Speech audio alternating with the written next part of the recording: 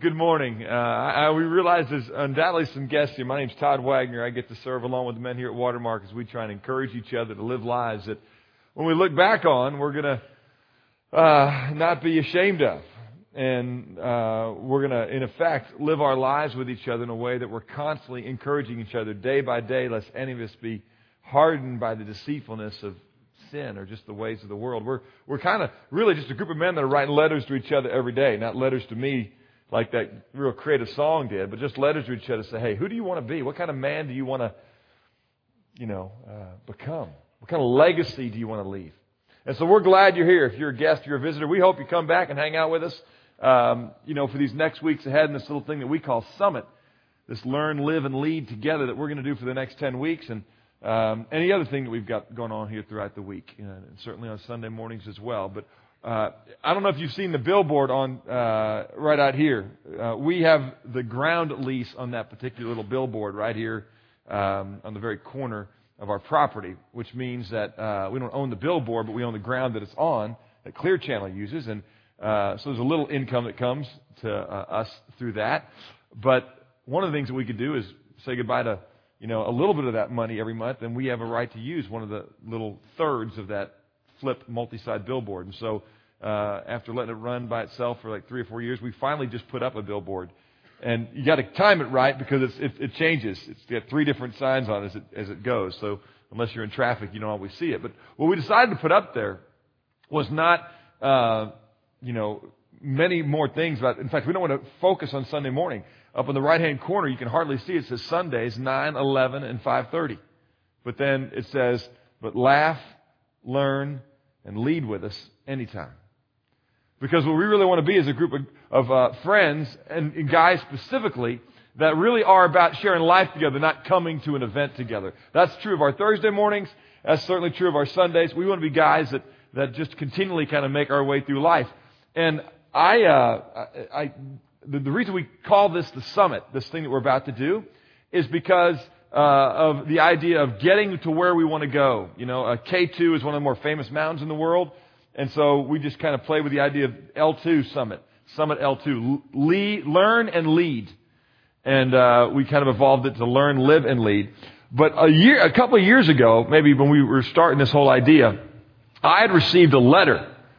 And the letter was from a young guy that just said this: Mr. Wagner, I hope you and your family are doing well. If it's possible to maintain your attention for more than a minute with the full house that you've got going on, I want to ask if you would do something for me. What sort of advice would you give as how to continue to push farther in my relationship with others, with my God, and to grow as a man? I know the usual pray, read, meditate on the Word stuff, but I was curious if you have any extra words of wisdom. Sometimes I feel closer to Him than other times and can usually put it on a lack of focus, a lack of prayer and reading the Word. I want to know Him like David and just want to continue to press on. Any advice? I'm not trying to give you my life story or ask for a long treatise here. I was just curious. I'm tired of hearing people dance around the issues. Thank you. Well, here was my response. And I just stumbled on this week as I was thinking about what we were going to do. I said, I love your question, and here's my quick, honest, and heartfelt reply. First, learn. Learn constantly. Read well. Meaning read the right stuff, which obviously means reading God's Word ferociously. It alone is profitable for teaching, for rebuke, for correction, for training in righteousness. Ask people you respect what things they have read that have impacted them the most. Read broadly, not just the pop Christian stuff. Read books that you're trying to reach, read books that you are trying to understand what others think that disagree with you. When you read the Bible, read it with a pen in your hand and an expectation that the Lord is going to give you something to deal with, learn from, act on, etc. And then I said, lead. The best way to grow is to put yourself in a place where you have to learn, a place where you have to stay fresh, a place where you have to see God show up or you will crater, a place where you're leading, a place that demands constant attentiveness to something greater than you, a place where you can, gives you a purpose. Teach. Don't shy away from hard conversations. Don't let someone put a ceiling on you. Dream, believe, act. What I really basically told him is that, look, the rest of your life you're going to be a learner, but if all you are is a learner with never any output, you're not going to become the fullness of what you want to be. But you have got to take seriously the opportunity that is before you because, like it or not, you are a leader. All of us are. And whenever I get a group of men together like we had this morning, and as we get ready to think about why we would invest intentional time and lose sleep for the next 10 weeks together, I want to remind them that learning so that we can lead better is really what it's all about. And it's worth a little sacrifice of sleep. I just want to take this morning and just remind you all of who we must be because of who we are. Now, what I mean by that is we are men. And like it or not, we are put in a position of influence and power over others. Now, those people underneath us are either going to prosper underneath us or they're going to suffer underneath us. And I just want to give you a sober reminder this morning from God's Word about who we are. There is no better place for us to invest our time than with this group right here. Because as the men of this church go, so will this church go. As the men in the church go, so will the city go. That is a fact. Let me just share with you a couple of scripture. One of them is Proverbs chapter 28, verse 15. It says this. It says, like a roaring lion and a rushing bear is a wicked ruler over a poor people. Now you think about that. What is a roaring lion or a rushing bear going to do to you? It's going to create fear. It's going to create dread. It's going to create insecurity. It's going to cause guys to hide. And look what it's going to do right here. Look at the next little proverb I've got up here for you. It's in Proverbs chapter 28, verse 15. It says, when the righteous triumph, in other words, when men lead like they should, there is great glory. But when the wicked rise, there's that rushing bear idea, men hide themselves. And that men there is Homo sapien. It's all people. When there are wicked people over you in a position of sovereignty, folks suffer. Look what it says in Proverbs 29:2. It's a similar idea. When the righteous increase, the people rejoice. But when a wicked man rules, people groan. These verses all go together because when it talks about, I love the metaphor, like a roaring lion and a rushing bear. That makes people do two things. It makes them hide. That was Proverbs 28:12. And it makes them groan. Because they know it's just a matter of time before they suffer. And guys, I want to tell you,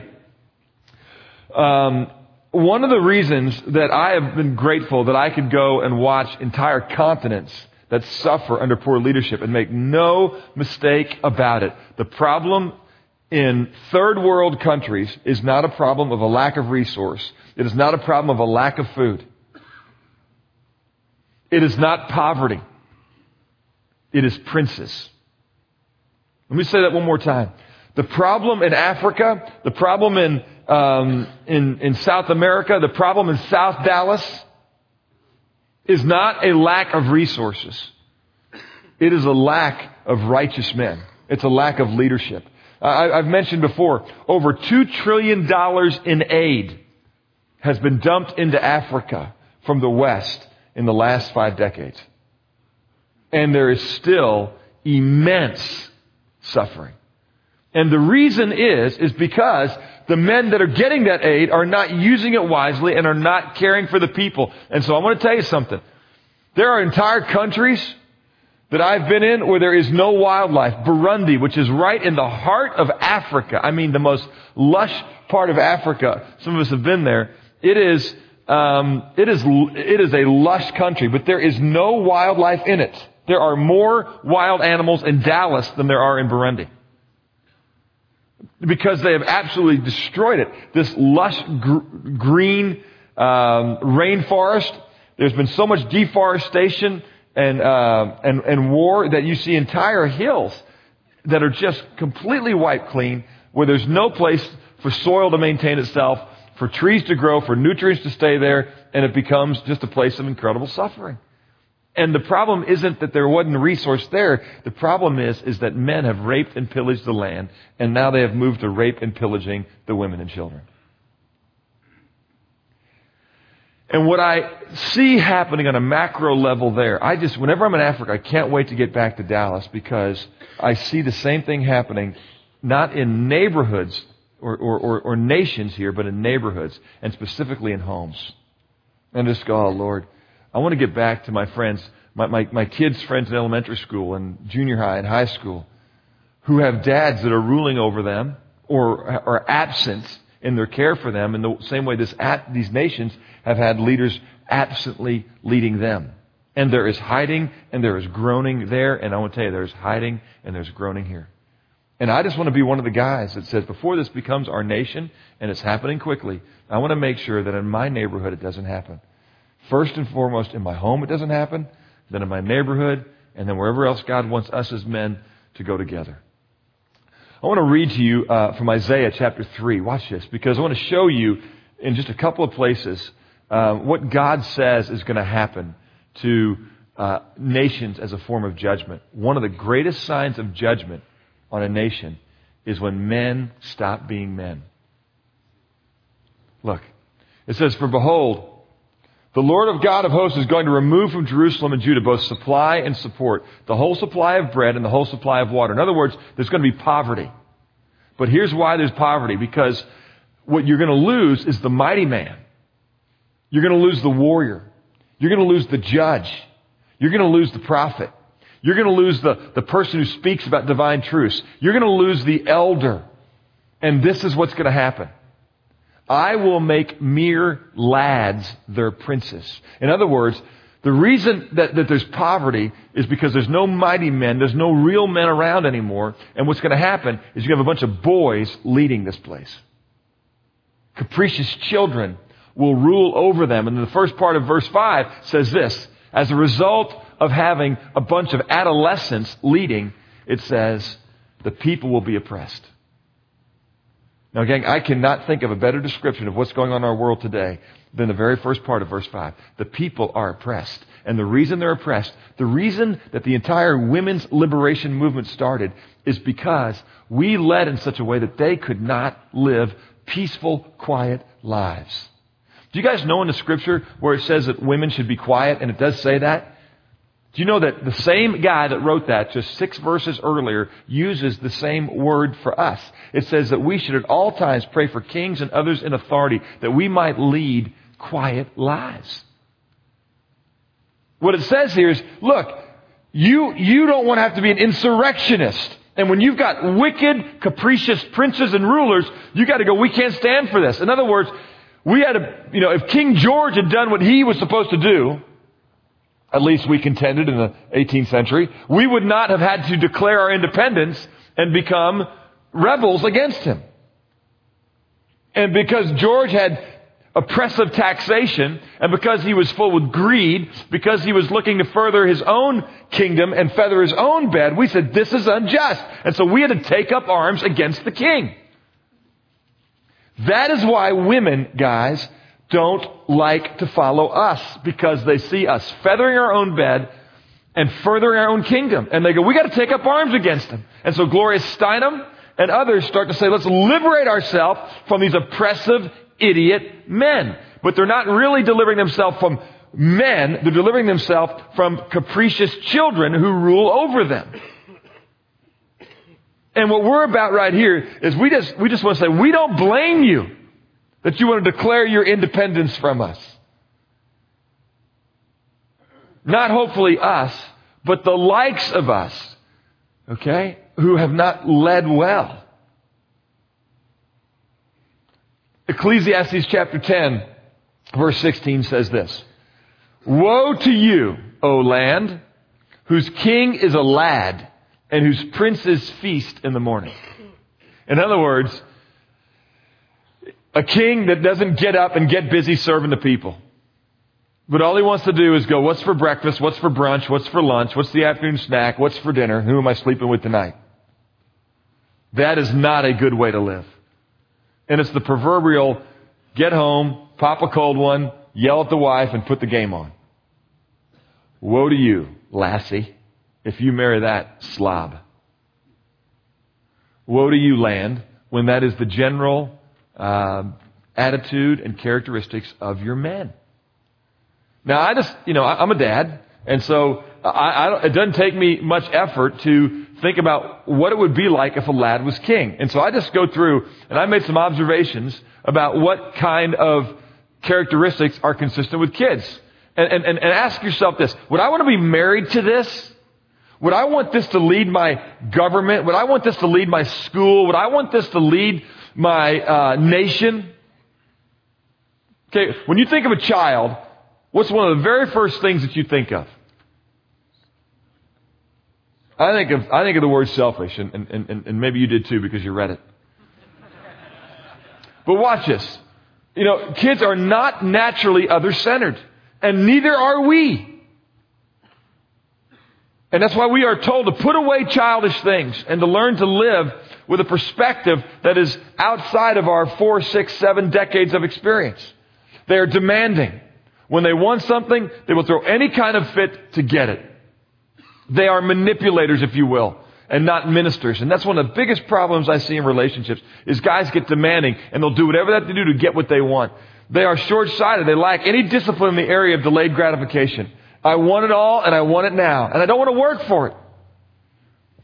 They are short-sighted, as I said. They lack in wisdom. They're childish and foolish. The difference there is just simply the idea that when you're a child, you don't know any better. When you're foolish, you have no sense of consequence or any urgency to obey anything. It's just all about you. That's foolishness. Childishness is you have no wisdom or perspective. They are helpless. Kids can't really do anything to change your environment. And see, by the way, guys, I will tell you, this is one way we are to be like a child. We are to see our helplessness. And go, you know what, if I'm just left to myself, if I drift where I'm naturally going to go, I am going to be impulsive and prone. I'm going to be easily deceived. I'm going to be fearless. I'm going to be consistently making messes that I cannot clean up. I'm going to be fickle in my friendships. I'm going to be greedy. I'm going to be indiscriminate. And I got to realize I've got to get something outside of me to help me, or this is where I will drift. And that's where grace shows up, and that's where we write letters of encouragement to each other, and that's where we spur each other on to love and good deeds, where we learn together how to lead so we can be men.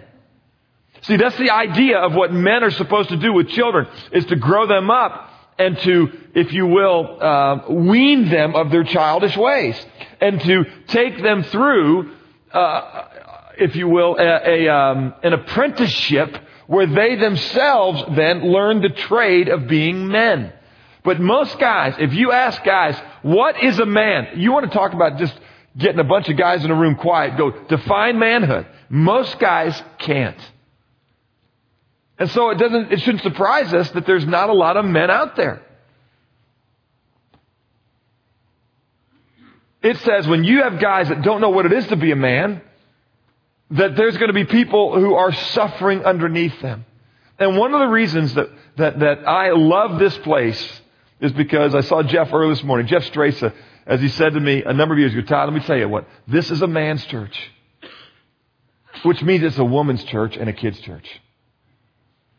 Because we're just not in here just loping along, bringing our wives to a meeting once a week. This is a place where we're really trying to say, hey guys, we got to get with it. Because they are going to suffer and rebel against us and declare war against us. And they should if we don't lead the way that we're called to lead. And what I want to be is I want to be a group of men. I want to be in a room full of guys that are just saying, let's discipline ourselves to be the kind of guys that women are grateful that we're in their life.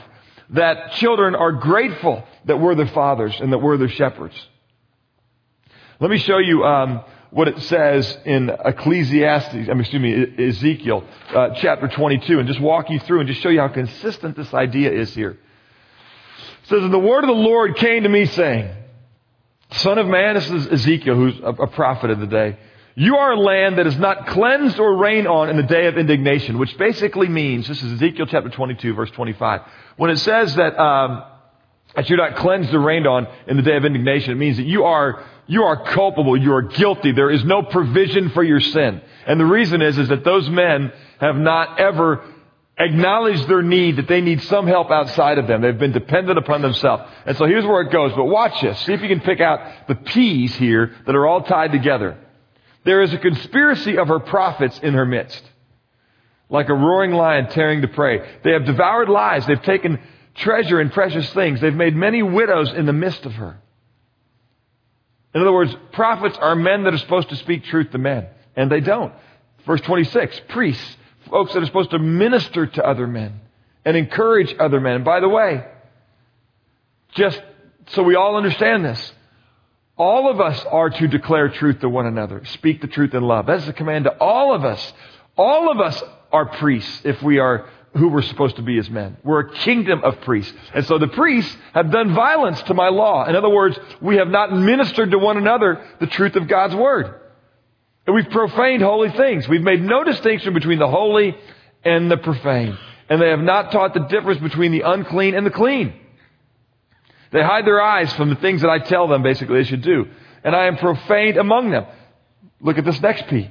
Her princes, which is people in positions of now administrative leadership, are like wolves tearing their prey by shedding blood and destroying lives in order to get dishonest gain. Her prophets, again, have smeared whitewash for them, seeing false visions and dividing lies for them, saying, thus says the Lord, when the Lord has not spoken. In other words, what we don't do is speak the truth to each other. What we do is we redefine truth, we recategorize truth, and we give each other excuses for not living the way we should live and not leading the way we should live. Now, what do you think is going to happen? Okay? Bottom line is, guys, God isn't going to judge people because this is going on. That going on is the judgment. And when you've got that kind of priesthood, you got that kind of prophet and that kind of prince, then this is what you have in verse 29. You have this kind of people. The people, therefore, practice oppression and commit robbery. And they've wronged the poor and the needy. And it says, and they have oppressed the sojourner without justice. Look, go put verse 29 back up there for me. Tell me if that doesn't look like West Dallas, South Dallas. Tell me if that doesn't look like our country. Tell me if that doesn't look like your kids in your home with these sibling, rivalry going on when you're not leading well. And we shouldn't be surprised. So verse 30 then says this. The people of the land. No, I searched, God says, for one man among them who would build up the wall and stand in the gap before me for the land so that I would not destroy it. But I found no one. In other words, what God is saying is my eyes are going to and fro and I'm looking for a man. Is there one man that will stand in the gap? There is a breach here. And I need a man who will step up and lead. Now, guys, one of the real regrets in my life is that I never had a chance to serve in our military because of the values of what our military teaches, because of the things that it expects of individuals, that they are part of an organization that must exist to protect the people, that they do it with dignity and honor. Have we done it perfectly? Certainly not. Have we done it better than any other country in the history of humankind with its purposes? I think so, with our military. But there are so many lessons to be learned from what happens at war. And we are men at war. And there is a great little clip. If you have not burned the 10 to 12 hours watching Band of Brothers, I might recommend it to you. And there is a little clip in there I want to show you right here. And then I want to close with a conversation I had with a young woman who hangs out with us here on Sundays this week. She came up to me actually after hearing me say to the guys of Watermark this Sunday, man, come hang out with us on Thursday and come hang out with us for a number of Thursdays after this. She came up to me afterwards and she just said, I just got to tell you, I'm so glad you said that because my whole life has been destroyed by men. And I'm learning to trust men again because of the men that I'm meeting here. And the kind of men that I'm meeting here are starting to soften my heart and are starting to help me deal with some of my pain. And they have got to multiply themselves. And those that aren't that men here yet need to be grown into that. Would you please tell them that? I said, I don't know your story, but would you please share your story with me? And she sent me an email yesterday, and I'm going to read you her email to you.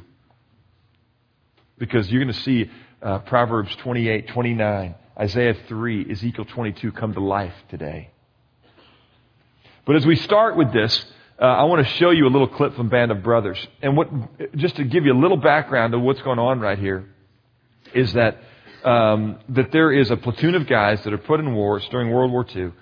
And there's one particular guy that from the very beginning was not a very good platoon leader. This particular lieutenant was insecure. He was always trying to, lead his men in a way that made him feel good about his leadership, but wasn't really thinking about his men. And he was overwhelmed consistently. And we have him in one of his first major conflicts here. And because of his inability to lead, you're going to see carnage. And he locks up. And remember what children says about children? You know, as I went through and just talked about a little lad will lead them. Children don't even know how to clean up their own messes. And when you've got somebody that just goes, oh my gosh, I have no idea what to do. I am not prepared for this moment. You have death. And then another guy shows up that has been kind of the second in command. And the colonel gets on the radio and says, tell Dyke to stand down. So-and-so's in charge. And then this guy shows up. And watch what he does. The first thing he does is he risks his life for his men. And then he begins to lead in a way that brings peace to a very chaotic moment. Watch the clip. Easy red, stand by for the 6. Bully! Bully, you get back here where I can see you! First platoon, hold up! Take cover! Martin! Come on, soldier, with me! With you, sir! Fire! Fall back! Fall back! Go forward! Harry, on me! Move back! Forward! Hold that, second platoon! Listen! What are we doing, Lieutenant? Why are we stopped? Fall back! Roger, kidnapped Paris. Stand by in 6. Lieutenant, what's the plan? I don't know! You better get Dyke on that radio to me now. Lieutenant, what's the plan? Captain Winter, what's the plan? Okay, Bully. You take your men on a flanking mission around the village and attack it from the rear. We cannot stay here! Do you understand me? To go right attack the village by itself? We will provide suppressing fire!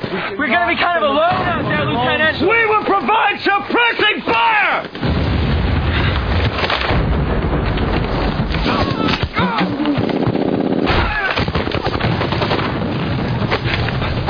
Sir, we are sitting ducks here! We have to keep moving! Hey, Spears, get yourself over here! Get out there and relieve Dyke and take that attack on in!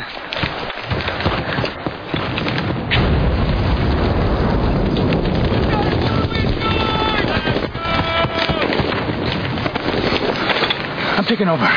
Precision mission! Sir, most of the company is spread out here. First platoon tried an end around, but they're stretched out. They're pinned down by a sniper. I believe he's in the building with the caved-in roof. All right, I want mortars and grenade launchers on that building till it's gone. When it's gone, I want first to go straight in. Forget going around. Everybody else follow me? Yes, sir. Thank God, huh?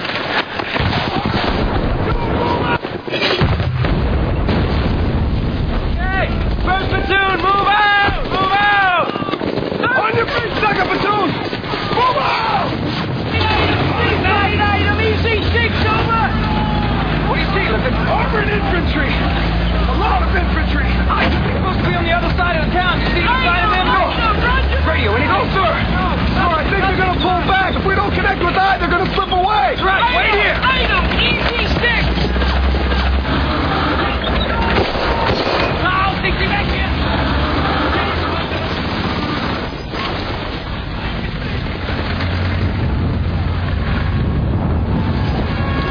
At first, the Germans didn't shoot at it. I think they couldn't quite believe what they were seeing. But that wasn't the really astounding thing. The astounding thing was that after he hooked up with I Company, he came back.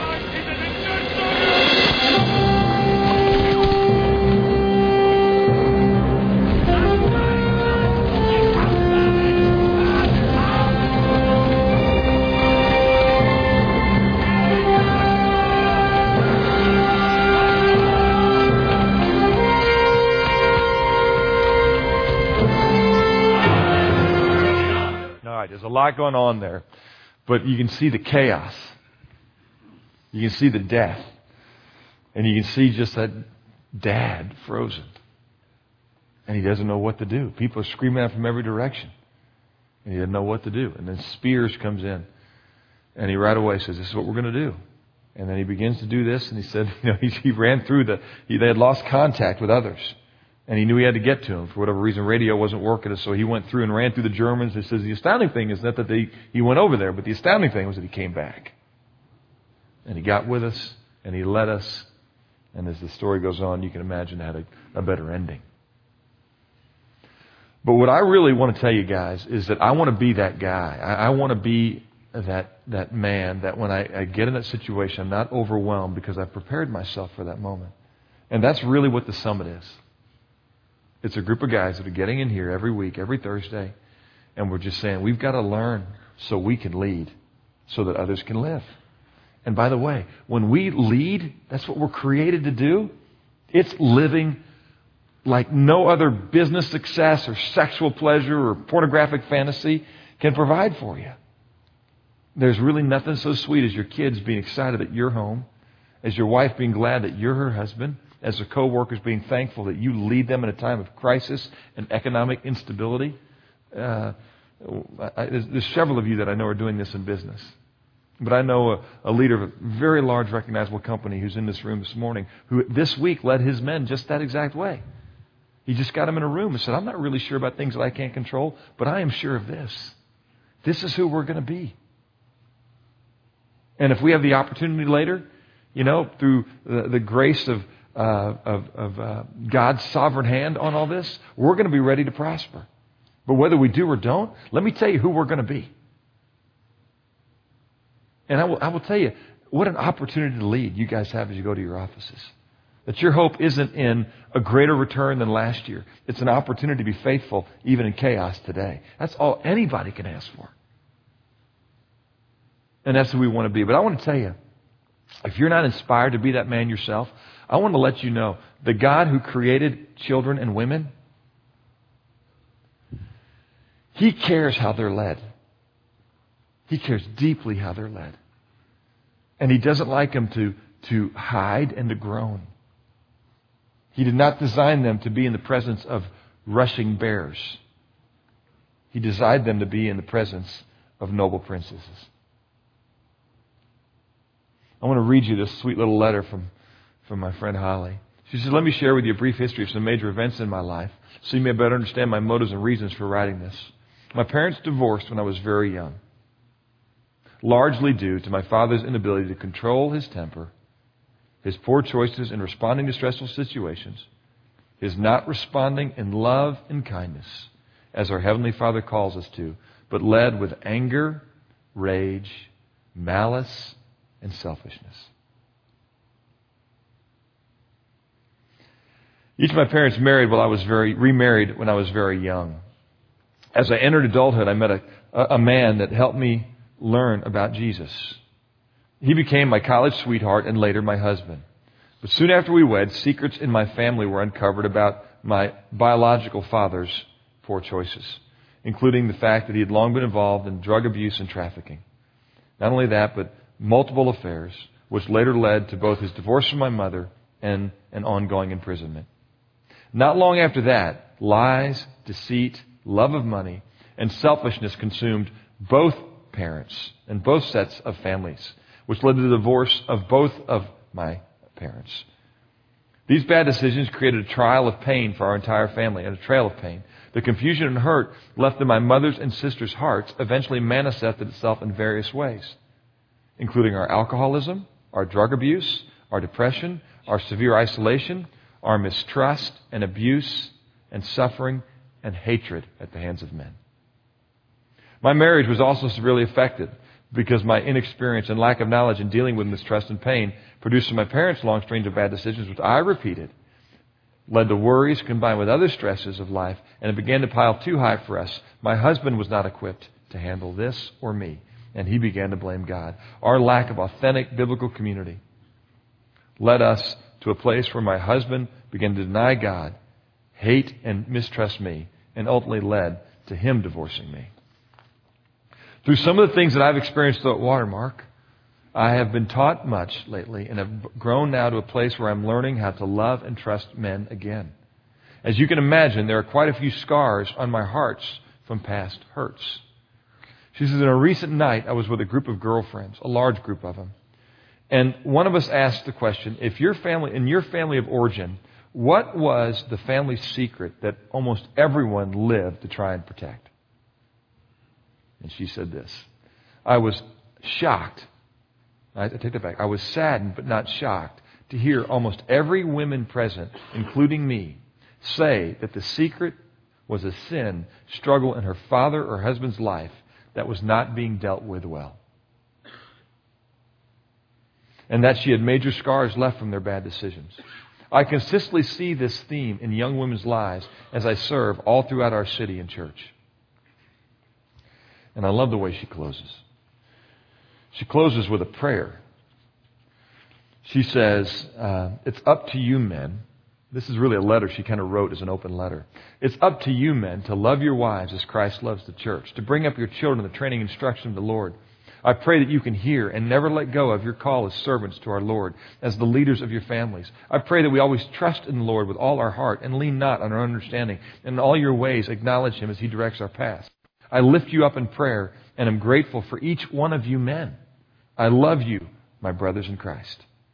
I pray for your continued realization, men, that your Heavenly Father calls you not to perfection, nor to be your own master, but instead to be humble servants in His kingdom, using His power to be His strong leaders in your family, in your church. Leaders who are unashamed to admit their imperfection and powerlessness to control their tendencies to do the wrong thing. You are commanded to encourage young men to be self-controlled in everything, to set for them an example of doing what is good, to in your teaching show integrity, in seriousness and soundness of speech that cannot be condemned, so that those who oppose you may be ashamed because they have nothing bad to say about you. I pray for the men of this church. Now, one of the reasons I believe she does it is because she has suffered underneath people who were males but not men. And one of the things that we just want to do is, guys, look, this is not about us coming in here and being a bunch of macho guys. This is about us coming in here saying, man, we need each other. We are going to screw up this war. There's going to be chaos. We're going to look at each other like this. We're going to want to stare at computer screens to have victory in wars that don't exist. We're going to want to create little fiefdoms in business that we think we're a success, but we're not going to really lead if we don't get together as men and spur each other on. And this is what we do. And so if you're nervous, if you don't know jack squat, if you've never read your Bible, okay, so guess what? You're showing up your first day of boot camp, and there's guys here that have been through some wars. And we remember that feeling. And we don't look at you with disdain. We look at you and go, there's another man that's ready to become another lieutenant. That who knows that God might not make him a general, a president, a Patton. And we're just going to say, let's go. But I want to tell you what, every single one of us has a platoon. And every one of those platoons is somebody's kid. And any commander-in-chief cares about every single soldier.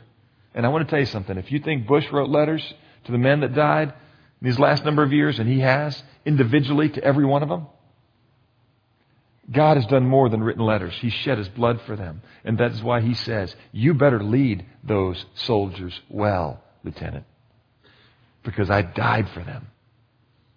So do not be idle in your care of them. And so that's who we are. Okay? We're a group of men that are going to say, let's become better leaders. Let's risk our lives, sacrifice ourselves in a way that I want my son to have that look that those guys had. I want my wife to want to throw parades for my leadership. I want my son to look at his brother and go, can you believe that? That's our dad. I want the women in this church to go, can you believe that? These are the men of our church. They love us. They lead us. They deny themselves for us. These are men. And the summit is a piece of that. Okay? Not a mindless drift through 10 weeks, but getting in each other's lives and spurring each other on. And we invite you in. I'm so thankful that there are a bunch of spears in this room. a bunch of guys that are already doing it. But I want to be in the officers club with you. And I'm so grateful there's a bunch of fresh recruits in this room. I'm even glad there's a few dykes that have gone, I've screwed up in wars in the past. I want to own that, and I want to become a Spears. And we invite you in. And the women are praying that you get in. God's Word, each other's lives, and a position of humility before Christ. Okay? So join us, guys. All right? There's no reason this room shouldn't be twice as thick as it is right now. But being here is not going to be the key. It's going to be attentive to God's Word. It's going to be attentive to each other and attentive to His Spirit, where we consistently say, not my will, but thy will be done. If you have not signed up for the summit and you want to, sweet Julie and Katrina got up early this morning to come and be there for you. You can just write your name on a piece of paper and your email and your phone number and just lay it there. They'll type it in for you later, or you can stand there and they'll do it right then, or you can call us later today. If you can't make Thursday mornings on a regular basis, would you let us know? Because we want to take away the excuse. We'll form groups other times if that's what it takes.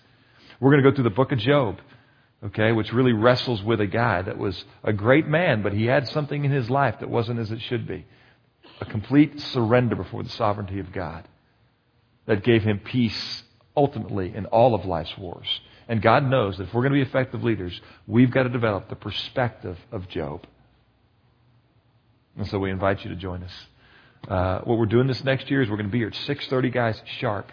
We're going to go for 10 minutes in here, okay? Maybe 2 or 3 minutes of stuff, but at 6:45, we're out of here because we want you in each other's lives, in God's Word, discussing it. We've redone our book this year. The questions are much more applicational.